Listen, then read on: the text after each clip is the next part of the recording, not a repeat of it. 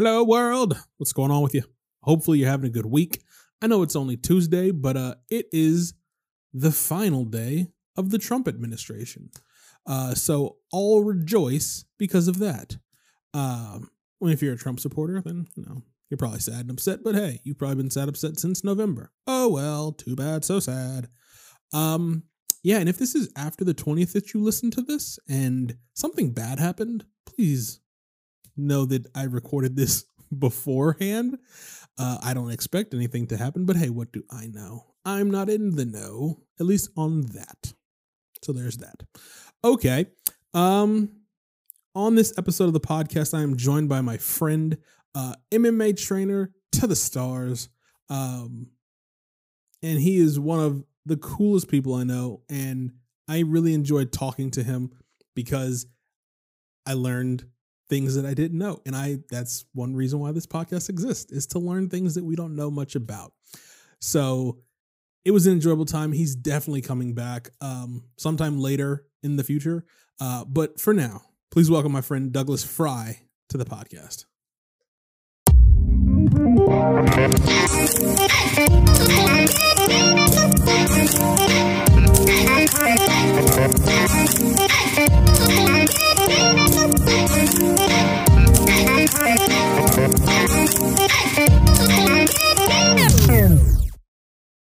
Here with my man, Doug Frey. What's going on, brother? Oh man, just loving it on this Sunday, my nice recovery day, chilling at the house. Dude, you know what? Speaking of recovery, I just bought a one of those little Theraguns. I used it earlier. Oh, because I jacked up my calf the other day. Amazing. Game changer. Game changer. Yep. I was blown away. Like, yeah. Yesterday I was putting ice on it and like compressing it, and then I got that thing today, like at like 4 a.m. Amazon dropped it off, and I was just using it, and I was like, oh my god, it's amazing. I don't know why I didn't buy one sooner.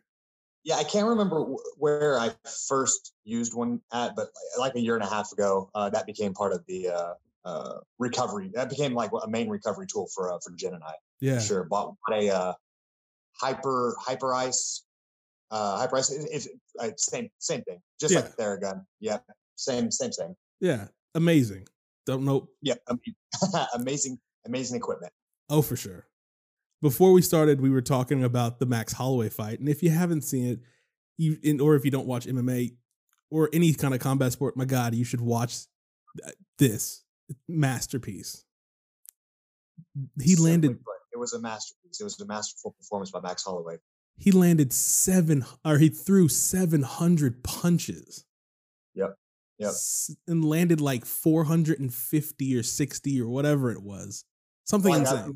He as far as like the numbers go, he has like 6 records just based off the fight last night, and it was like significant strikes landed, amount of strikes thrown, head strikes landed, like like we said, Calvin Kattar is tough as they come, but man, to take that many headshots, like, man, that takes some years off your life for sure. Oh, for sure. I mean, the elbows didn't definitely help. The knees, the spinning back kicks, none of that helped. But I mean, he was still coming forward in the 5th, and you're like, well, yeah, what is this guy made of? Right. And then it makes me look back at like, this is a beat fight, and I'm like, okay, well, he went down, so like, how good is Zabit? And now how good is Mac? Like, MMA math is weird. Yeah, and that is one of those weird things with MMA math. But I'd be excited to see. I mean, Zabit and was it Pantera? They were going to be fighting multiple times, and El Pantera. What is his name? Yair Rodriguez. Yair Rodriguez, yeah. And he, that's an incredible fight right there. But if we see a Zabit that showed up to the Calvin Kattar fight, let's say Max Holloway, it's a good scrap. But man, it's hard to ever say that anybody right now is on the level of Max Holloway. Oh, no. I mean, he took that last loss to Volkanovski, which I thought he won, and he totally revamped everything. I also don't think it helped that. I don't think it helped that they had to do their whole training over Zoom. that I'm still trying to figure that out too, like in my head, because I know that he's got to be getting some sort of like partner training in that's like it's essential. Right. And he talked in the post fight that they're still doing like the Thais do, which is like all the sparring's done as play sparring. It's technical work, it's play sparring, but you're not taking those big headshots in training. And that's like, again, that's like very indicative of Thai style sparring, which is done almost every single day. And the fact that he hasn't done any hard sparring since the Volkanovski one fight. Right. And I think that's incredible testament to being able to still have the timing, the range, the speed, all that come into play in a high level situation, which is a main event, a UFC main event. Yeah. Now I was curious because luckily I can get to talk to you. I didn't even introduce you. For those who don't know, that's Douglas Frey. He's MMA coach to the masses. His wife Jen, multiple others here in the Dallas area. So if you're ever here, please go train at Frey MMA. Come through, do it. But anyway, I did have many questions about that because I mean I've been around you and Jen while shooting photos of y'all, and during sparring sessions, even though y'all are like going like real light, Max said yesterday in the post fight, he was in the I guess the thing afterwards with Fitzgerald and them, he was saying that he doesn't even do that sparring like where he like kicks somebody because his toes may hurt, and I was like, and that to me brought up a good point. I was like, he's like, I go in fresh, I feel good. I was like, how does that, I've never been in combat sports, but I've been around it for 10 plus years shooting it. But I've never seen someone not spar. Everybody I've ever shot has sparred. What I'm going to attribute this approach that Max is taking now is due to what he's already gone through in the past, 8-9 years, just being in the UFC. And having the high profile fights that he has had and being extremely successful in most all of those fights. And there comes a point, even though he's only 29 years old, he's got a decade worth of wear and tear from being in the gym and being in those high profile fights within the UFC. And then what he's come to as his own realization is that he already knows that he's got the tools, right? He knows what to do when it comes fight night. And when he made the analogy about NFL players and they did it in grade school, they did it in high school, they did it in college, and then when you get to the NFL level, you're not going hard during training week. You save all that the heavy blows to a fight night or game night. Yeah. And man, I really like his approach. And that's something that a lot of coaches are now beginning to have a stronger approach towards, and it's saving your brain, save your head, because you can't condition your head. Right. You can't condition your brain, right? Like you can condition your legs and your arms from taking strikes and bruising a little less often and, being desensitized to blows, in certain regions of your body. But when it comes to the head, like you don't get that. It's unfortunately, we don't have a calloused up a skull that is able to take impact like that, right? Right. But when he did talk about like, I don't want to have, when you kick, you kick somebody in the knee, you kick somebody in the elbow, and you could be limping for several days, a week, depending on what happens with one of those little bones in your feet. And right. And when he said that, I was like, man, because we usually we chop away at the legs still, but it is often that one of the guys is always like, got it, and I'm like, it's normal. But in my head, I'm like, where do I have to find that fine line? Because working with amateurs, working with beginner pros, you have to develop the ability to take hard punishment, right? In the fight, so you don't freak out. So I do think that it's still important to get some hard training on the body, not so much on the headshots, but at least on the body, to be able to cope with it when it comes to fight night. But the higher levels you get, like Jen, I don't want her going hard sparring. There's no reason for her to go, once a week. There needs to be a hard sparring night. In my opinion, doesn't need to happen. Right. She's a seasoned veteran, and shit like that. But that would be something different than one of my guys who's been training with me for 6 months. And it's like, well, he's got to have a little bit harder rounds, right? He's got to feel to be in that fray. Yeah, man. Yeah. That makes sense. But I mean, like, Jen has an upcoming fight in March, right? Yeah, March 13th. Okay. So, like, does what Max said yesterday, does that make you change your approach going as a coach? Well, I mean, it's weird because you're coach and husband, but does it make your mind go a little bit differently? Like, all right, we're going to take it a little bit less on the calf kits. Cause I mean, that's a predominant, it's a predominant strike now in MMA, but if you don't train that, it's weird. It's different.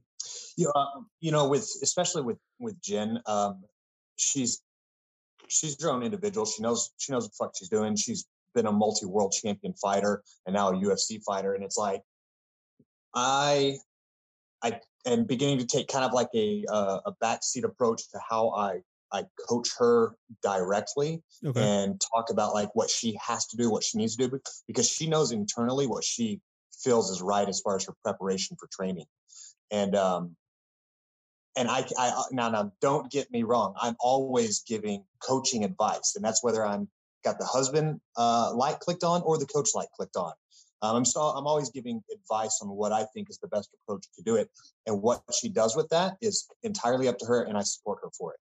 Again, we take that and we look at one of my amateurs, and they don't get the choice. Like you're gonna work how I want you to work. Right. I'm going to develop you, and we'll see what happens with your evolution and your development. Yeah, that makes sense. Like, because I've just always been curious. I mean, I've been around. I don't know if you remember this. Like when you used to be at Team Takedown, I was working with Johnny, but I remember you like very briefly. It was like one of the last times. It was at the gym, not like the gym, but the it was like this gym that was in the middle of Arlington. Yes. Yeah. It was when Mark Lehman kicked me out and for the final time. That was I remember I met you that day with Steven. Yeah. So yep. Crazy day. Crazy time. Mark Lehman, man. We all have stories about Lehman though, for sure. Yeah, I was fortunate enough to, whenever Team Takedown began, and Mark Lehman and Chris Holdsworth and Adrian Ramirez and Johnny Hendricks, and there were a couple other guys, the Rochelle brothers, Shane Roller. They all came. I think they were all stationed at Cobra Kai in Las Vegas. Anyways, they made Arlington their home, and they came into the gym, and it was like, I was already training there. I was like, holy shit. When Chris Holdsworth was already a black belt in like 2009, he was the perfect size training partner. And of course I had heard about the great OSU wrestlers that were part of the Team Takedown crew. Right. And so I was very fortunate that I was brought in. I was ultimately a premier training partner for them, and considered me. I got to fly the Team Takedown flag in some of my fights. And I got a lot of good training, good world-class coaching. And the format that the guys that own Team Takedown, if that format could be done to help a fighter not have to ever worry about bills and paying for shit, and all you do is focus on training and recovery, and they bring in the best coaches that they can get their hands on. Yeah. Like if and then buy a gym like Velocity, which they ended up doing. They ended up purchasing that small spot in Pantego, which was like, it was perfect, right? As far as everything we needed. But it was mismanagement, from what I understand, of the business side of things. Yeah. And then it fell apart. But if somebody could mimic that exact same thing, bro, if somebody had the funds, the money to do it. Right. I mean, taking 50% of somebody's purse was unreal. That's where they were. It was like, okay, I understand that, they were taking care of vehicles for the fighters. They were taking care of homes for the fighters. They were giving them weekly or biweekly allowances. But a lot of that stuff was like put on the tab, right? So whenever it was time to get paid by the UFC or whoever they were fighting for, then they were like, all right, now we're trying to recover some of those funds. And I think that's kind of where they started to run into a lot of trouble on the business side of working with the fighters. Some of the fighters, in those days, like in the I guess that would have been the early 2010s. Yeah. It would have, the money that fighters were making wasn't what it is today. And even though I agree it should continue to rise, it just was in a much lower place. So then all of a sudden, like, you look forward to winning a fight, but then your paycheck is cut in half. It's like, all right. Is this worth it? Is this what? Yeah. But the format itself, I think, was incredible. Yeah. The business side of things, which I don't know too much about, I thought from an outsider looking in, I was just like, I think it could have been handled a lot better. Yeah, I'd agree too. I mean, Ted and his whole crew they were very nice, very kind to me when I was there for the 4 years that I was shooting with Johnny. Just, when they were telling me that, half their pay was gone, I was like, and that was back when Johnny just had I came along when Johnny beat Fitch in 12 seconds. And I was like, I did that whole camp and I was like, and he told me afterwards, like he lost like half his paycheck, all the bonuses. I was like, oh, hell no. Ain't no way. Yeah. The tax man cometh. Dude, and the business partners cometh. Mm-hmm. Either way. Dude, so I've always wanted to ask you. I mean, you post about it all the time, like the Norse mythology. Yeah, of course. Like, how'd you get into it? Ooh, man, I've always had a fascination with it. Since a child, always had a fascination with like the Nordic gods. Because my last name essentially is anglicized, so it's Frey, anglicized from Freyr, Freyr. And Freyr is a god in Norse mythology and of the Vanir tribe. And so my last name has a lot of the Norse mythology connotations to it. So it made me find interest in it. And then with all the traveling that I've done across the world and going to Nordic countries, and it furthered it even more so. And so now it's like, it's one of those things that I'm super into, man. Like I'm like, I really have an affinity, I guess you could say, for Norse mythology and the Viking cultures and all of that. Yep. Yeah. Like, I mean, I remember y'all's trip to Iceland. Mm-hmm. Amazing. Like, yep. I've never been big into it, but it's something that fascinates me. Like looking at your Instagram stories and what you post about it and like the books and like the text. I mean, there's like a whole other life before. I mean, all people think about now is like Instagram and Twitter and all this social media crap. But there was like thousands of years ago, there was a whole other life and a whole other like community that just kind of like fell off the map. It's crazy. Yeah, the end of the Viking Age, I think, happened, right around the end of the 14th century, maybe the middle of around the end of the 14th century. And a lot of that was due to Anglo-Saxon culture and all of it being intertwined. So when you look at what happened, you have the Danes and the Norsemen that, they wanted more land. They wanted areas because they were all farmers. That's what, and sea merchants and fishermen. And Vikings was like what you would consider like a job. Like, yeah, there's land over here, or I think there's land over here. So we're all going to get into this wooden ship, and we're going to cross, whatever strait it is, whatever ocean it is. I think there's land there. There's land. I want that land. How do I acquire this land to bring my people over here and begin having my own? And they found England, and with England was a lot of different kingdoms or tribes, if you will, that was trying to be unified under the name England. And within that became certain regions of certain kingdoms were highly popularized with Norse people that had settled there through conquering, through deals made with these certain kingdoms. But ultimately what it came into is the intertwining, the intermarrying of people. And then you fast forward generations and generations and generations, and all of a sudden, like, there's no more raiding. The Vikings they've become part of the Anglo-Saxon culture. Interesting. I was playing. I thought this game was. I mean, it's a good game. Assassin's Creed Valhalla. I mean, that's the basic storyline of that game. I'm like, I don't know much about that history, but now that you say it, that's basically the premise of the game. Like, you gotta sail to England, and it's interesting. Yep. Wow. And along with all that comes their mythology, right? Their religion and their gods that intertwine with the Christian God, and now there's wars back and forth because whose god or gods are protecting them and trying to help further them. And yeah, it gets really interesting with that as well. And then with that, Christianity kind of took over the world essentially, Right. and over a time of millennia. And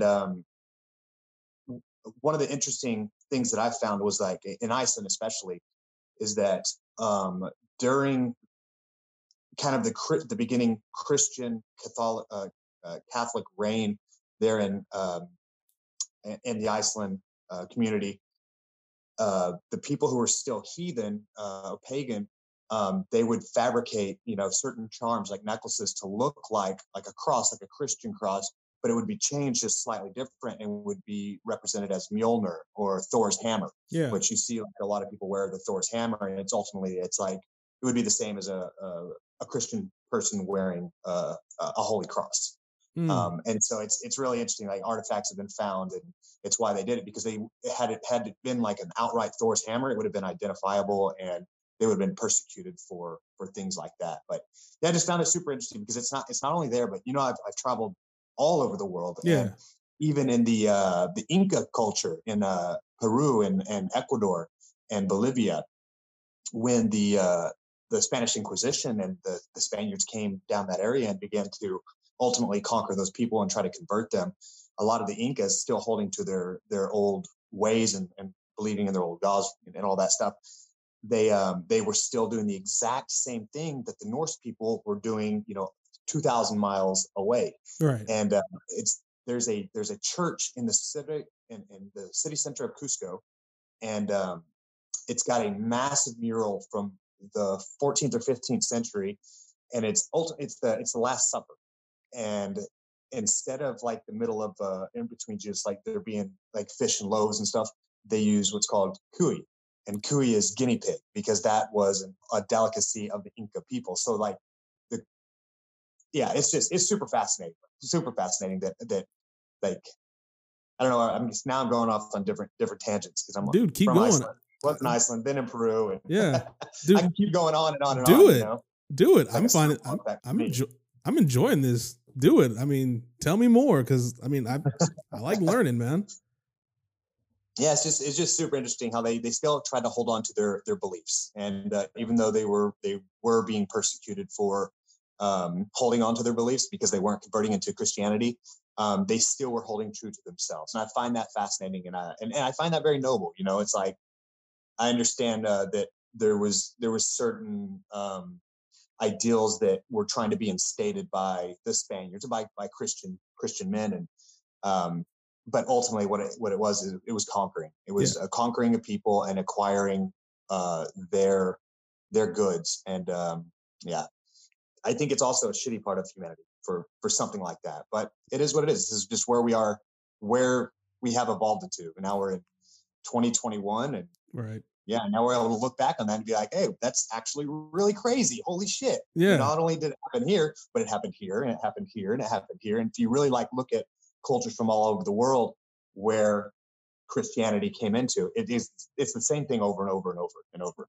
Man, same cycle. When you put it like that, it makes it seem like Christianity is it's this big overlord and everything has to like bow down to it. And then it makes you, at least me, it makes me think like, because randomly I look at all, like my favorite Twitter feed it's called Right Wing Twitter or Right Wing Watch on Twitter. And it posts all these like pastors who were like prophesying that Trump was going to win the election. God told them that, and that that they're spiritual advisors and just all this other stuff. And now that he lost the election, you're like, oh, okay, well, what God were you serving? And then it brings up that point. Like, I'm like, well, like, are you just some guy who's just like, yes, God told me that, Trump's going to win 4 more years. And now you're like having to walk it back. You're like, sometimes this, that, and the other. And you're like, yeah. It's a strange thing. Like I grew up in a Christian household from about like 4 or 5 years old, and a type of Christianity that's like a little bit more hardcore. It's called Pentecostal, apostolic. Yeah, so I was in that until I was about 14 years old. So a good 10 years of my life growing up. Had some great memories, did some great like summer camps, and made some great friends, and had a good time as I was a kid. Find a good time in anything, right? Sure. Give me a dirt hole with some water, and I'm gonna have a good time, bro, making Yeah. some mud. Um, but yeah, outside of that, like growing up and then unplugging from it, and then really losing any type of interest in Christianity itself, like as I grew older, and then like looking into how did Christianity get here? How did it get here? And with my world travels and things like that, it's like, oh my goodness, like I'm not saying that all Christians are bad, that their whole agenda is to take over the world. But I mean, they ultimately they want to prophesy and convert anybody and everybody, and that's in their book, that's in the Bible. Like you need to go out and you need to convert people. Right. And it's like some people are like, just go away. I don't need you to come convert me. Like you're welcome to like come and sit down and eat, and we can be friends. You know? But yeah, when you start like trying to take over my beliefs and things like that. But it is what it is. Yeah. It's weird. I mean, I grew up, I still go to church. I was, still Christian, non-denominational. I've been to Pentecostal church. I have friends who are Pentecostal, and that was different. Wild. Wild's a good word. Get wild, bro. Man, I had a crazy experience. A girl that I liked back in the day, she invited me to her church, and it was Pentecostal, and I was like, holy shit, what is this? What is this craziness that's going on here? Yep. Oh yes. Yep. Man, I've got so many stories, and like it's like going into Rolodex memory of thinking about all the times. One of the things that I saw when I was very, very young is people would speak in tongues, right? In front of the whole congregation. It would be like everybody would be just praying and be silent. And then all of a sudden, somebody in the congregation would start screaming in what they would call tongues. What language it is, I have no idea. But after they would get done saying what they said, somebody else, a couple of minutes later, would interpret it. Oh. And I was like, and so for me, in my head, I was like, how is this possible? What's happening? Is this real? Like, are they given some sort of understanding, some decipherer? Like, what's going on? But going into my own personal life, I had a stepfather for about 6 months, maybe a full year. My mother remarried one time in the early 90s. And that man ended up turning out to be basically a wolf in sheep's clothing. And he was not a Christian man. He was not a good person whatsoever. Oh. And he was one of the guys that did the interpreting. And and in my head, I was just like, okay, it's fake. This is 100% fake. The speaking is fake. The interpretation is fake.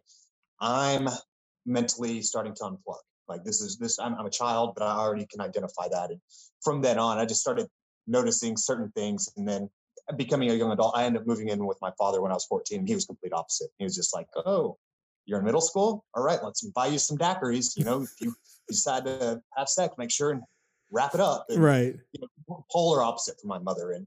But also it gave me that moment to be from into one extreme into a completely another extreme. It's like, all right, now I'm a young man. How do I figure this out and juggle this? But I was able to do okay. And here I am. I've made it, 38 years old. Boom. He's made it, everybody. He's just fine, Father. Man.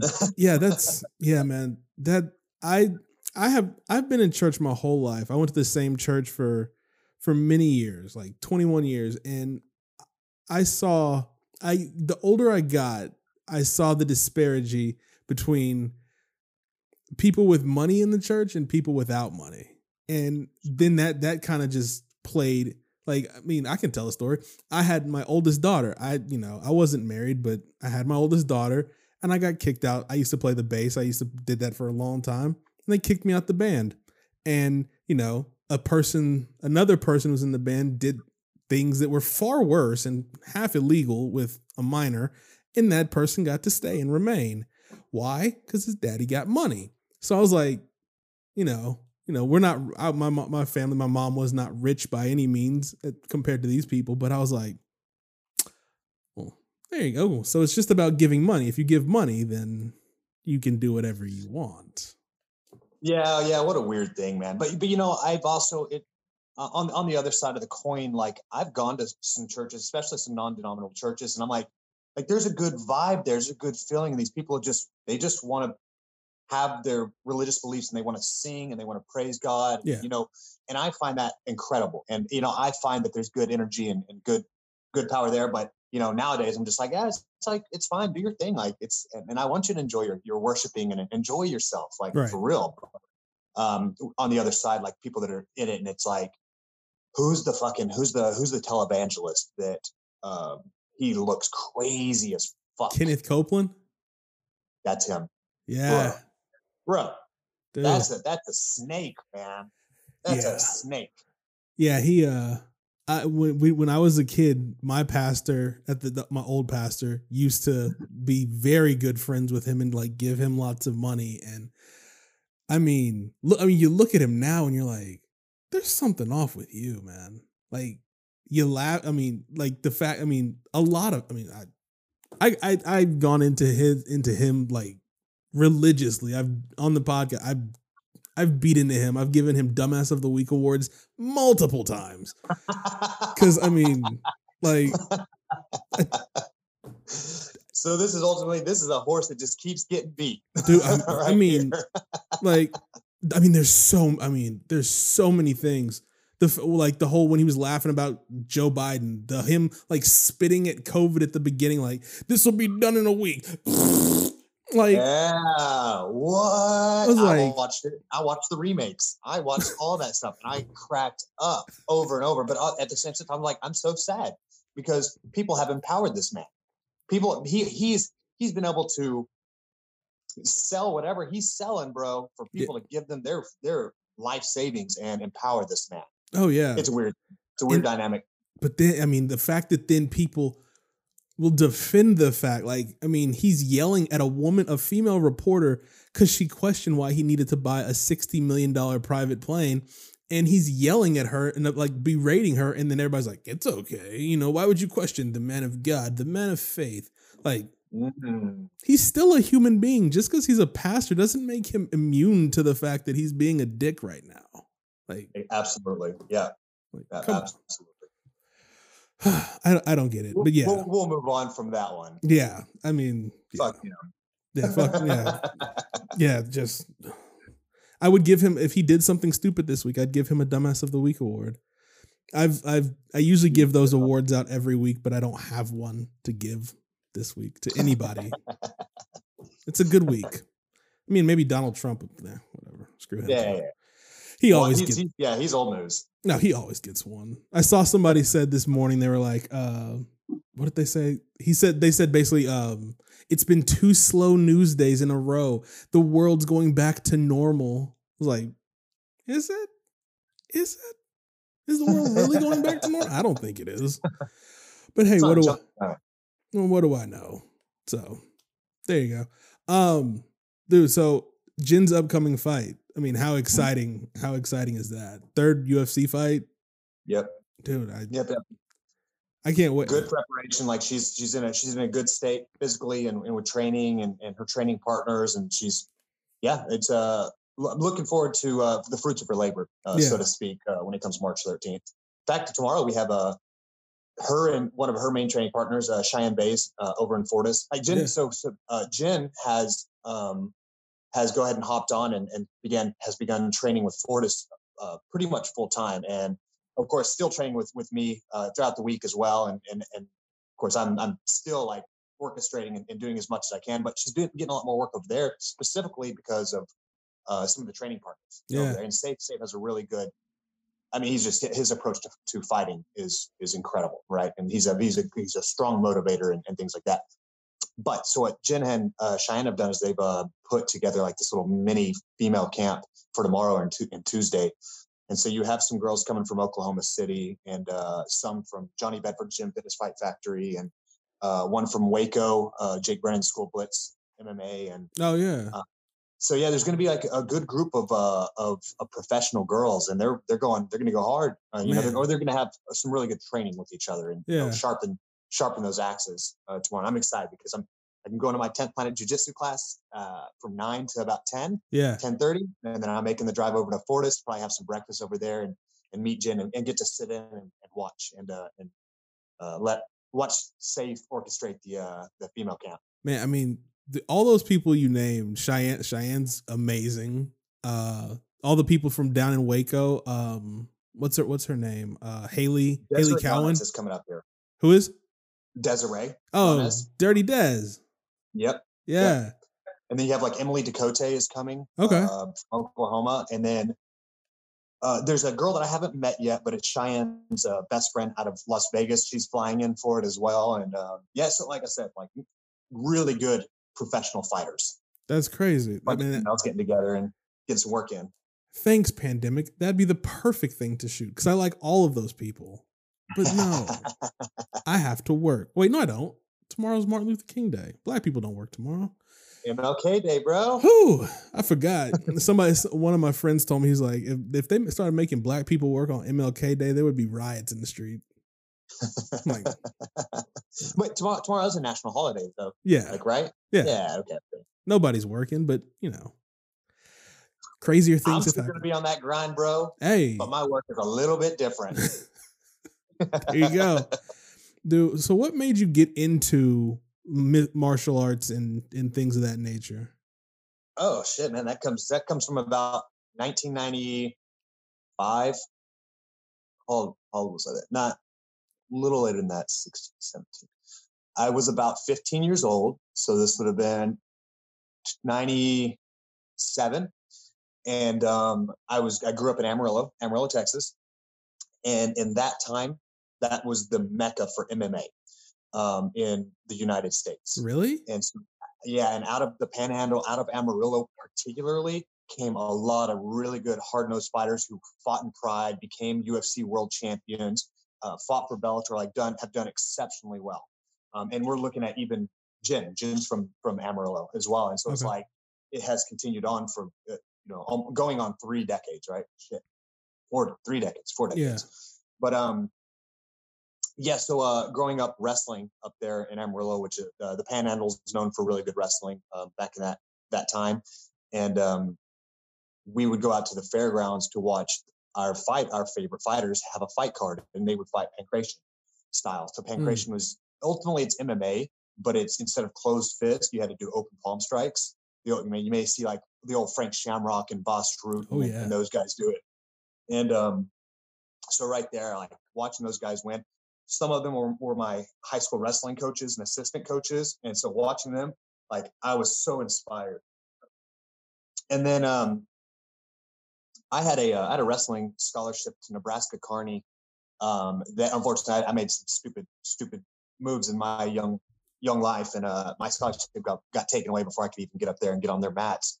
But a couple of years later, when I moved here in the DFW area, 2005, my brother, as a gift, got me a 3-month membership to the gym. Yeah.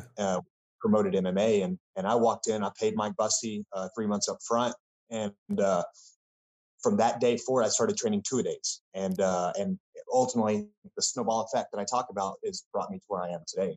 Just over 15 years deep in this game. Wow, man, I would have never guessed that Amarillo was a mecca. What? You've heard the names Heath Herring, Evan Tanner, Paul Buentello. Oh yeah, all Amarillo Amarillians. Really? Yeah. I didn't know Heath Herring was. I knew Paul Buentello was. Yep, Paul went to Caprock High School. Evan went to, I believe, Tascosa High School, and Heath went to Amarillo High School, and I went to Amarillo High School. Got fucked up my senior year and had to go graduate at Tascosa because I lived in that district. I was a transfer student in. But in the 4 years that I was at Amarillo High and wrestling, Heath's younger brother, which is a fucking giant, he's like 7 foot tall. He was like 7 foot tall, 350 pounds back in high school.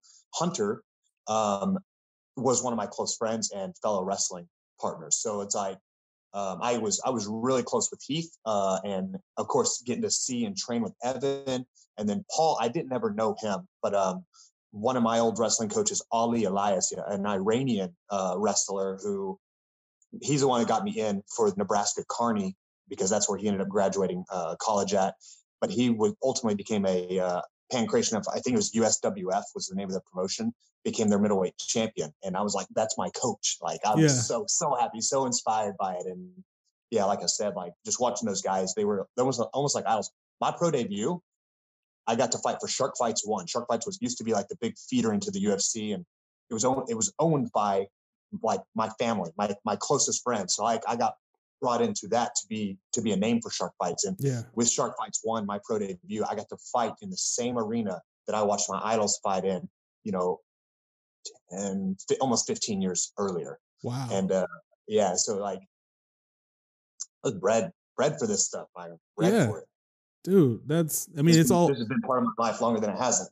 Man, full circle. Talk about full circle moments. Like those are all. I mean, I look back at like things that have happened to me, like in the fight game, like connecting with you, and But then I'm like, okay, cool. I remember you from back with Johnny, and then just randomly getting. Yep. I mean, all of it. It's just all is coincidental, and I'm like, this. I mean, it makes me realize, like, okay, cool. This is what I was. This is where I'm supposed to be. Like things don't happen. Things like don't happen. Like when I tell people like, oh, I have friends who fight in the UFC. They're like, no, you don't. And I'm like, yes, I do. Like, yes, I do.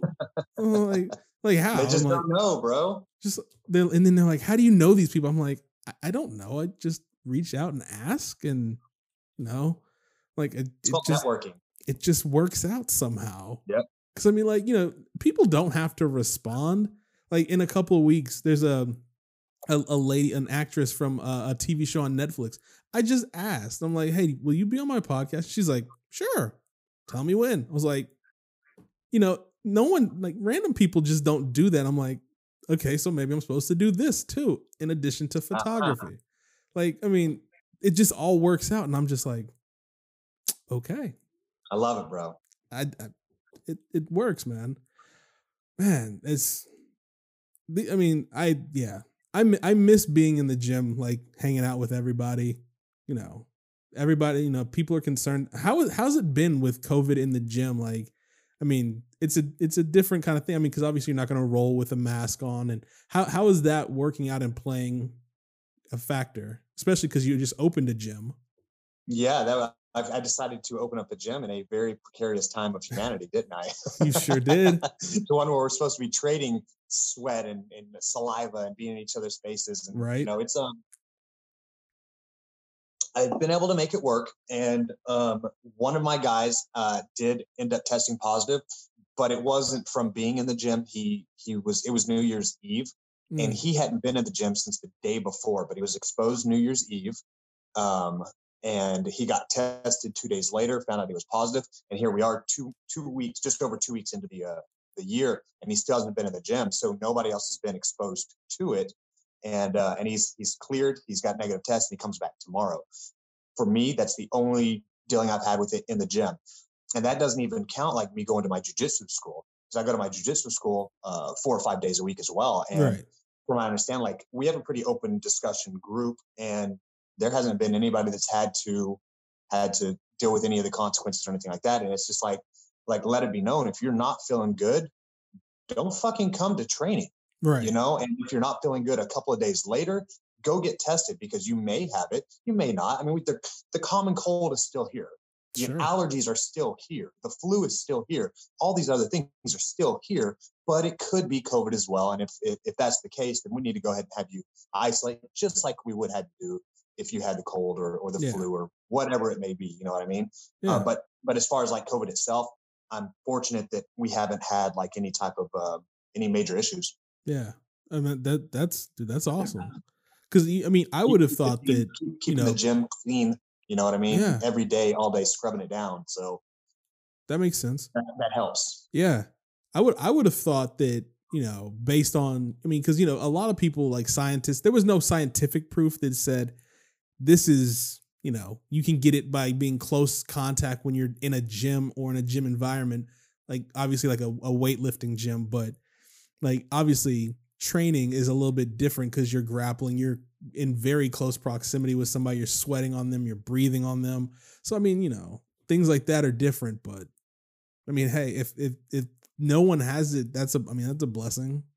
It is. It's a blessing. And hopefully, it continues. We have a good, strong, healthy team like going forward. And Yeah. once the vaccine gets out and people start acquiring their vaccine, and hopefully that starts to curb it as well. Like overall with our peers, our fellow Americans and fellow just humans in general. And Right. I mean, it's not the first time humans have dealt with a plague or virus, and it certainly won't be the last. Sure. And so, I mean, we'll adapt, we'll overcome. But I do think this is going to change kind of like our approach and our outlook on how we move forward with our own lives. Yeah, I've literally it made the whole pandemic's made me realize how disgusting people are. To be honest, like. Mm-hmm. I'm like, okay, like, the washing of hands. I mean, like the things like people always like are going on and on like, oh, you're being like a little sheep. You're just following like sheepy rules. And you're like, no, I mean, then you have like the people who are like, don't wear a mask or wear a mask. But me, I'm just more like, y'all are just dirty people and you just want to continue being dirty and not care what anybody Say it again, Byron. Say it again, like, bro. Like that's what I'm saying. Like you should be practicing good hygiene without the government or whoever the fuck telling you like you do this and you can hopefully curb catching a virus. Like this should have been instilled as a child. Right. You know what I mean? If you're gonna sneeze, don't turn your face and sneeze. Sneeze into your elbow. Like don't sneeze into your hands and then go into the grocery store and pick something up. Yeah, what's up, bro? Like like anything. Like come on. I mean, like that's just common sense. Yeah, but exactly. no, because I want to, be safe and protect others and not, wearing a mask. It's just so stupid. Listening to people like talk is just, I'm just like, God, why? I because of how opinionated people can be on Facebook. Back in like April or May last year, I deactivated, deleted my Facebook. I was like, I'm over it. I'm done with it. I'll stick with Instagram. And then like starting my business up, I was like, how come I can't tag my freaking location for my business on Instagram? Yeah. And come to find out, you have to have a personal Facebook page and you have to have a business Facebook page in order to have an Instagram page that tags a location. And I was like, are you kidding me right now? So around October, reactivated the Facebook. I don't use it at all. Started a Frey MMA Facebook page only so I could get a location tag on Instagram. And I'm like, all right, so it's still open and stuff, but yeah. If y'all are listening, if you try to reach out to me on Facebook, I do not have the app on my phone. I do not check my messages on Messenger. Yeah. Hit me up through IG, send me an email, come into my gym. I'm at 2019 8th Avenue, Fort Worth, Texas. And we can have a chat. We can have a talk, right? Face to face. Yeah.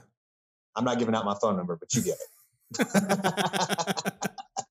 Exactly. I mean, but the opinions is what ultimately it drove me to that. Like we're in the middle of a pandemic.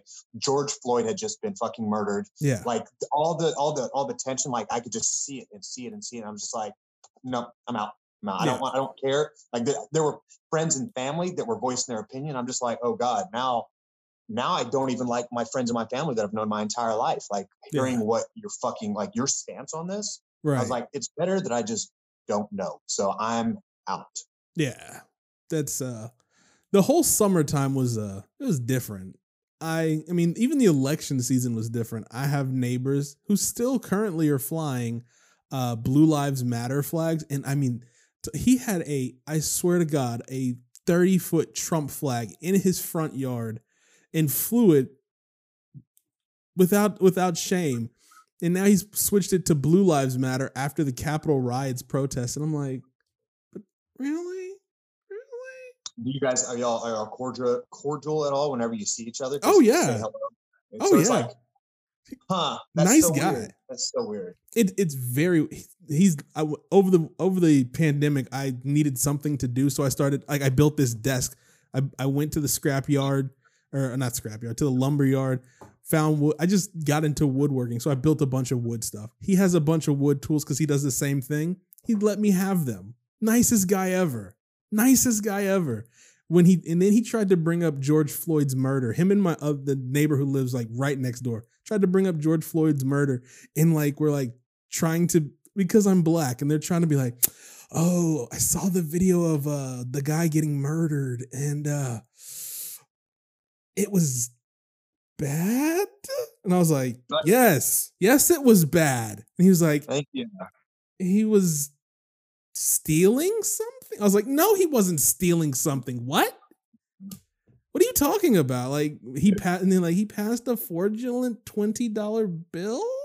It's like, yeah, but why would he need to be murdered for that? You know? Yeah. It was very it's again, like you said, like summer was wild, and you know, a lot of it stemmed from that exact thing, is Floyd being murdered by a fucking cop kneeling on his throat. Yeah. And it made me, I just had to unplug from where people can voice their opinions that I don't fucking care to hear about. Oh man, a lot of people say a lot of things I just don't care about, and I'm like, do I really have to listen to this? No. Yeah. Delete Facebook app. Yeah. Yep. Open it once a week to post stuff about the podcast. Yep. That's it. Every other time I'm like, I don't need this. It's not worth my time. Anyway. All right.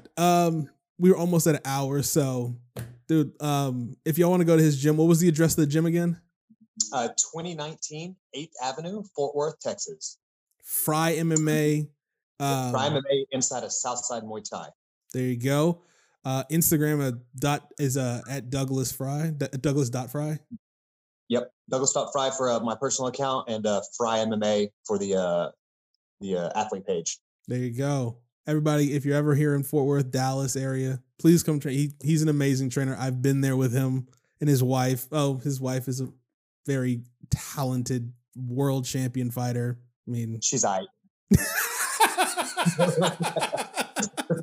Oh, we can't hype Jen up too much. Her fight's in March 13th. So tune into the UFC on probably ESPN or ESPN Plus. Yep. And yeah, there you go, dude. I appreciate you doing this.